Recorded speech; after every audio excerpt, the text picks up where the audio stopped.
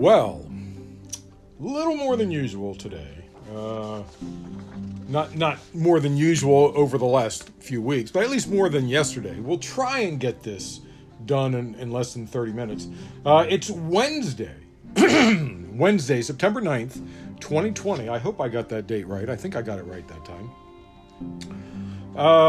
Democratic lawmakers and legal experts accused Attorney General William Barr. Oh, by the way, it's hump day. If you really care, and nobody really does because everybody works weekends, at least everybody that I know. So there is no hump day for us. I'm going to be working on Sunday. I'll probably take Saturday off, so maybe you can call Wednesday hump day, but wouldn't that mean that hump day was Tuesday night at midnight? But for me, working 6 days, you know? Anyway. Accused Attorney General William Barr of unethically acting as President Trump's personal henchman. You know, just like William Barr is like one of the meow men under Catwoman, except it's not Catwoman, it's Donald Trump. Gosh, I wonder which old Batman show supervillain he most resembles. King Tut? Maybe, except he doesn't have the beard. Huh. I'll have to think about that. Anyway, he's acting as Trump's henchman after the Justice Department yesterday moved to take over the president's defense team in a defamation case brought by journalist and author E. Jean Carroll, who accused Trump of raping her in the 90s. Of course, he denied. I doubt that's true, his denial. Anyway, Justice Department lawyers said in new court filings that the federal government's intervention in the case is justified because Trump was acting within the scope of his official capacity as president when he accused Carroll of lying about the rape. That is sketchy. I mean, no, that's not under your official capacity. I would argue at most he'd be acting within his official capacity in the scope of campaigning, which has nothing to do with government. Anyway. I'm wondering, doesn't this mean all documents for the case should be released to the public? If the government, we have a right to see what the government's doing with our tax dollars. That means every document to this case has to be released to the public. Am I not right about that? Anyway, as a result of the court decision last month, Carroll's attorney Kaplan noted that Trump was soon going to be required to produce documents, provide a DNA sample, and sit for a deposition. Realizing that there was no valid basis to appeal that decision in New York courts, on the very day that he would have been required to appeal, Trump instead enlisted the U.S. Department of Justice to replace his private lawyers. In other words, he was supposed to submit a DNA sample that would prove that he raped this woman. And instead, he got the Department of Justice to step in. Man, the criminal things this guy does is just unending. The attorney Kaplan went on to say, Trump's effort to wield the power of the U.S. government to evade responsibility for his private misconduct is without precedent and shows even more starkly, there's that word precedent again, precedent. Anyway, and you know how I feel about that. Anyway, evade responsibility for his private misconduct is without precedent and shows even more starkly how far he is willing to go to prevent the truth from coming out. The Justice Department cited the Federal Tort Claims Act in its push to replace Trump's private defense team with government lawyers and move the defamation lawsuit filed last November from state to federal court. Though the law, gives employees of the federal government immunity from most defamation lawsuits, the New York Times reported that legal experts said it has rarely, if ever, been used before to protect a president, especially for actions taken before he entered office. This was back in '93, right? Something like that.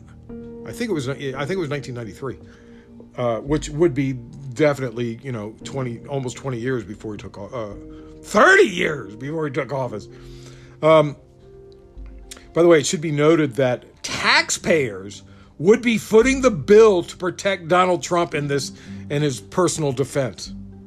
You would be paying to defend him from private matters. This is insane. And I've said how much I hate the word unprecedented. But come on. This really is the case that this is unprecedented. Moving on. While excluding any funding for direct cash payments to Americans struggling with to afford basic necessities like food, shelter, we have a worse than the pandemic. We have a eviction pandemic, I suppose you would call it. That's coming up. Anyway, this is because of the COVID-19 pandemic, of course, and resulting in an economic crisis. The purportedly targeted relief legislation put forth by Senate Republicans yesterday calls for a $161 million handout to the coal industry, a proposal that Senator Bernie Sanders condemned as pathetic. Sanders pointed to provisions buried in the 285-page GOP bill titled Delivering Immediate Relief to American Families, Schools, and Small Business Act, directing the Department of Energy to carry out a program under which the Secretary shall develop advanced separation technologies for the extraction and recovery of rare earth elements and minerals from coal and coal byproducts. Now, don't get me wrong. I think this is a good idea to extract these metals from coal because it pollutes the environment anyway. So it's a good idea to do it. We need those rare earths, but placing it in the COVID bill is wrong. This is pork at its worst. At its worst. Protesters took to the streets in Rochester, New York for the 7th night of demonstrations, just hours after the city's top cop and his command staff resigned over the suffocation death of Daniel Prude. Demonstrators were seen outside the public safety building where the word murderers was painted in the street Tuesday night. The march began about 7 at night and ended just after midnight outside City Hall, where the word resign was painted on the sidewalk. Volunteers also painted a Black Lives Matter mural around 8 o'clock in the area. Demonstrators called for the Rochester Mayor, Lovely Warren, to resign following the handling of Prude's death. I think she's been walking a pretty good line. And I think it's the problem with the police chief. The police chief had stepped down because of his handling of the investigation. His investigation said that Prude died of a drug overdose, but in the investigation made no mention of the officers kneeling on him. Isn't that amazing? But, I don't think the mayor was aware of that, so I don't think it's really her fault. I don't know if she should be asked to resign, but that's probably what's going to happen. I mean, the buck stops where? Anyway, a far-right Norwegian lawmaker said Wednesday that he has nominated, ready for this, Donald Trump for the Nobel Peace Prize for his efforts in the Middle East. Guy's name is Christian Tybring-Gjedde. And he's a member of the Norwegian Parliament for a far-right party. He said that Trump should be considered because the work for peace agreement between the United Arab Emirates and Israel, which opens up possible peace in the Middle East. Tybring-Gjedde Sorry, I butchered it, I'm sure. He told the Associated Press, no matter how Trump acts at home and what he says at press conferences, he has absolutely a chance of getting a Nobel Peace Prize. Should be mentioned, the same guy was one of two Norwegian lawmakers who nominated Trump for the Nobel Peace Prize in 2018 for his efforts between North and South Korea, which went nowhere and actually made things a little worse, I think.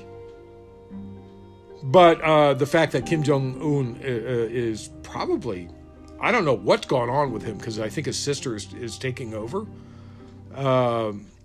That's the only reason it hasn't gotten worse than it was going to get, because health issues. And he's a bit morbidly obese anyway, so I don't know what's going on. His sister looks like she could live another 90 years, but anyway. Oh, this is good. After last week calling on North Carolina voters to potentially break the law by trying to vote twice. Remember, Trump asked them to do it?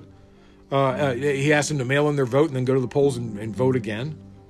And by the way, he claimed that mail-in voting would be plagued with massive fraud, even though he votes by mail. Trump votes by mail. Trump went a step further on Tuesday evening, saying, got to be careful with those ballots. Watch those ballots. I don't like it. You have a Democratic governor. You have all these Democrats watching that stuff. I don't like it. Watch it.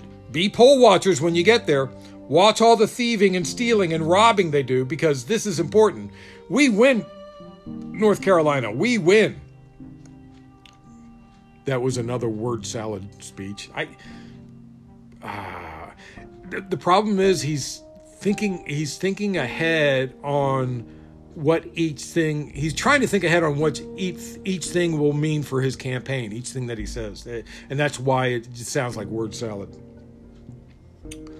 North Carolina on Friday began sending hundreds of thousands of mail-in ballots to voters because they have a Democratic governor. Trump's comments raised the specter of chaos and voter intimidation at the polls in the event that his supporters take his advice to mass at polling stations. I mean, there's going to be some fights at polling stations. If we get a bunch of Trump supporters, like what goes on with those whatever those boys are in Oregon that have been shooting people in the back with paint guns and macing people. Can you imagine that happening at polling places and voter intimidation? I hope there's going to be mass arrests of old or young white people who would then not be able to vote ever again for voter intimidation. We really need to bring back the Voters' Rights Act because Donald Trump is causing some problems. Anyway. They are part of a prolonged effort by the president to shatter the legitimacy of elections.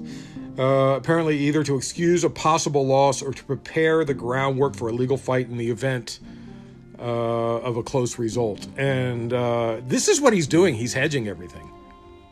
Anyway. The United States yesterday will move to block imports of cotton and tomato products from Western China's Xinjiang region due to allegations that they are produced with forced labor. That's what officials with U.S. Customs and Border Protection told Reuters. But look how well it's worded. They're blocking things from Western China. So how are they going to prove that something from Eastern China didn't come from Western China or from Southern China or pushed over the border into I don't know, North Korea? Is North Korea borders? Anyway, how are they gonna police this? They're not going to be able to police this. The withhold release orders allow Customs and Border Protection to detain shipments based on suspicion of forced labor involvement under longstanding U.S. laws aimed at combating human trafficking, child labor, and other human rights abuses. The Trump administration is ratcheting up pressure on China for its treatment of the Uyghur Muslims. You know, I've talked about the Uyghur Muslims many times before in Xinjiang, which borders Afghanistan. The United Nations has said it has credible reports that 1 million Muslims have been detained in camps in the region where they are put to work. And these are like re-education camps as well. Anyway. But I also talked about this. If you remember last month, I talked about this in news last month. Trump praised the president, Xi Jinping, over his oppression of the Uyghur people. He was praising him just a month ago. He said it's good what he's doing. This is when the sociopath Trump gets in a fight with the campaigning Trump.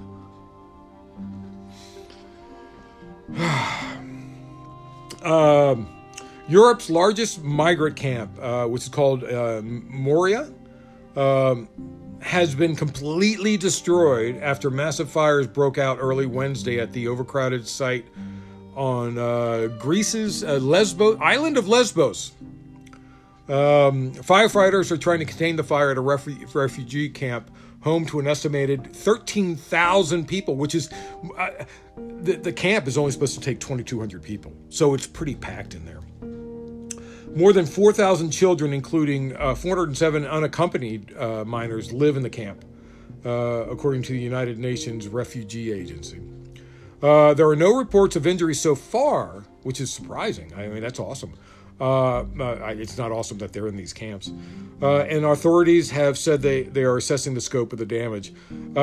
George Moutafis, he's a photographer that's on the ground there, told Greek TV channel Mega that the camp has been completely destroyed, which this is going to cause a lot of problems with these people. They have no place for shelter, no place to cook, no place for this, no place for that. It's going to be really bad.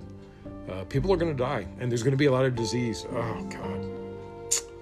I can't imagine how horrible it is already. I mean, 13,000 people at a camp that takes 2,200? I've been talking about the El Dorado fire, speaking of fires, in the last couple of days, but the Bobcat fire is a problem itself for Los Angeles County, anyway. It's burned nearly 11,000 acres, and it's a difficult one in the San Gabriel Mountains. The San Gabriel Mountains are the mountains that are just east of Los Angeles. They're like the big old wall between Los Angeles and the desert.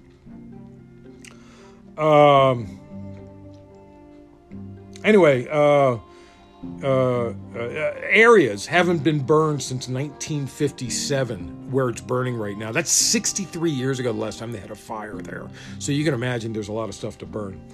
Steep terrain in those San Gabriels has made it difficult to fight. And the Santa Ana winds kicked up yesterday.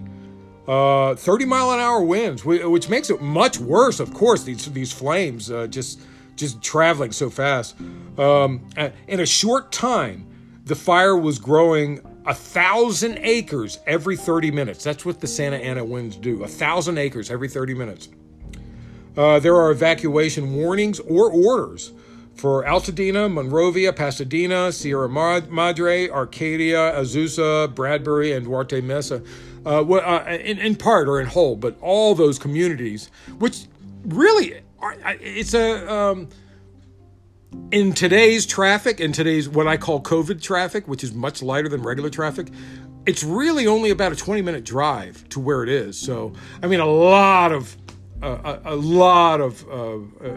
property would have to burn before it got anywhere close to me here in Los Angeles. One of the most promising coronavirus vaccines has suddenly stumbled, delivering a reality check about the odds of development and safety risks involved. AstraZeneca paused tests of its experimental shot after one patient became ill. And this is routine for tests in the pharmaceutical industry. And it could be a warning of something worrisome or entirely unrelated to the vaccine. So we don't know what it is yet. They'll have to investigate. This setback comes, and it's a reminder that vaccines can still fail, or worse, they can sometimes deliver more harm than good. So we really need to find out what's going on. This shows that politicians and governments promising that a COVID vaccine was just around the corner is really a dangerous promise, because you can't be rushing these trials, you know. And Donald Trump, this is directed at you if you're listening. Los Angeles County has done something we never thought would happen. Well, I was actually thinking about it in the spring, what would happen, because I knew what happened with the flu pandemic lasting for 3 years. They banned trick-or-treating because of coronavirus. I wonder if there's going to be some sort of online trick-or-treating. I bet there's going to be where somebody gets with candy companies and promises, and the candy companies mail candy. That would be interesting. Yeah. Anyway, Iowa City schools will have to continue to follow Governor Kim Reynolds' mandate that at least 50% of classes be held in person this fall after a Johnson County judge ruled Tuesday against the district's request for an emergency injunction against the governor. So in a lawsuit, this is really weird how this is going. In a lawsuit filed last month, the Iowa City Community School District and Iowa State Education Association asked the courts to block in-person learning guidelines set up by the state. But Johnson County District Court Judge Mary Ciccelli ruled yesterday that it's within the state's authority to mandate when in-person learning takes place, and therefore denied the teachers union and school district's request for an emergency injunction to block the guidelines that are already in place. If you remember, this is the exact opposite decision of what happened in Florida when a judge in Miami-Dade school district, for the Miami-Dade school district, said that they didn't need to follow what the state said. So this is why we need national leadership on this. This is a problem, you know? And by the way, the school district over there in Iowa, they've said, you know what? I don't care what the judge says. We ain't doing it. So we'll see what happens next. I have a feeling the head of the school district might get fired over this. I hope not. I mean, I think he's doing the right thing. They measured. They said, we don't have the room to bring in 50% because of social distancing requirements. So it's just going to be a quagmire if they try and do it. The Academy of Motion Picture Arts and Sciences, the Oscars, announced yesterday a new set of requirements for films to be awards eligible in an effort to increase representation and inclusion in Hollywood. There are only 3 people of color, African American or black, on the board of the Academy of Motion Picture Arts and Sciences. 3 out of, how many is it? 61? Whoopi Goldberg is one. There's 2 others. I can't remember. Anyway, the very white actress, Kirstie Alley, is not the least bit thrilled. You know Kirstie Alley for her very, very, very white movies that she's always done. Ahead of the 5th anniversary of the Oscars So White controversy, the Academy said it is limiting Best Picture award nominees, beginning with the 2024's slate of entries. And that makes sense because it takes a while for these films to get from the drawing board to be made. So it makes sense to wait that long. Anyway, ensuring more people of color fill positions on film set, from the starring role to interns and everything in between. And that was according to a press release online. Racist Scientologist Kirstie Alley quickly took to Twitter to air her frustrations with the new standards, writing, "This is a disgrace to artists everywhere. She continued, "Can you imagine telling Picasso what had to be in his painting, in his, she said, fucking paintings? You people have lost your minds. Control artists, control individual thought. Oscar Orwell."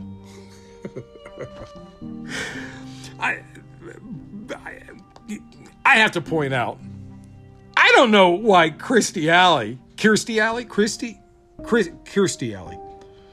I don't know why, Kirstie Alley? What is it? I don't know why she has to worry about Oscars. I mean, I use the term actress very loosely. I mean, she pretty much sucks. She hasn't done anything decent since Cheers. And even in Cheers, she wasn't that good, you know. More Hollywood news. This is kind of cool. Star Trek Discovery's Season 3 trailer has dropped.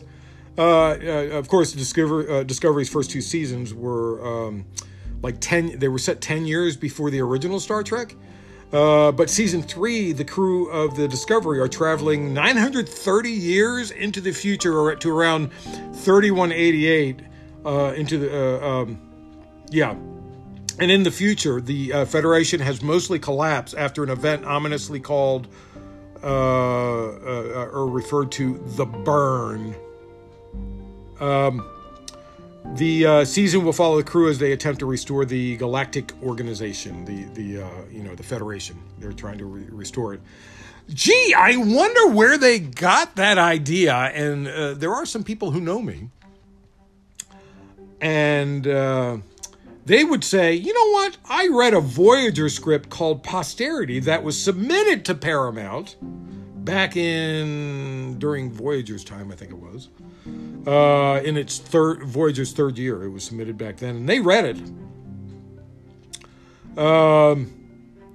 With the exact storyline. But that script was never purchased. It was a good idea, though, so I can see why they would want to use it. For those of you who have read that script, you're my witness. Speaking of Star Trek, and finally, this really isn't speaking of Star Trek. Well, we're going to say speaking of Star Trek just for the fun of it. The Kardashians have announced that finally next season will be their final season. Thank God. And honestly, I'm shocked that they lasted this long. It's obvious that the family had to pay to keep it going for the last few years so they can promote their businesses and stuff like that. I guess they're running out of things to promote, so they're not. I think they had less than 500,000 viewers, which is not enough to support the show running. I mean, it's not enough income. It really isn't. I maybe look for a spinoff by the richest among them. What's her name?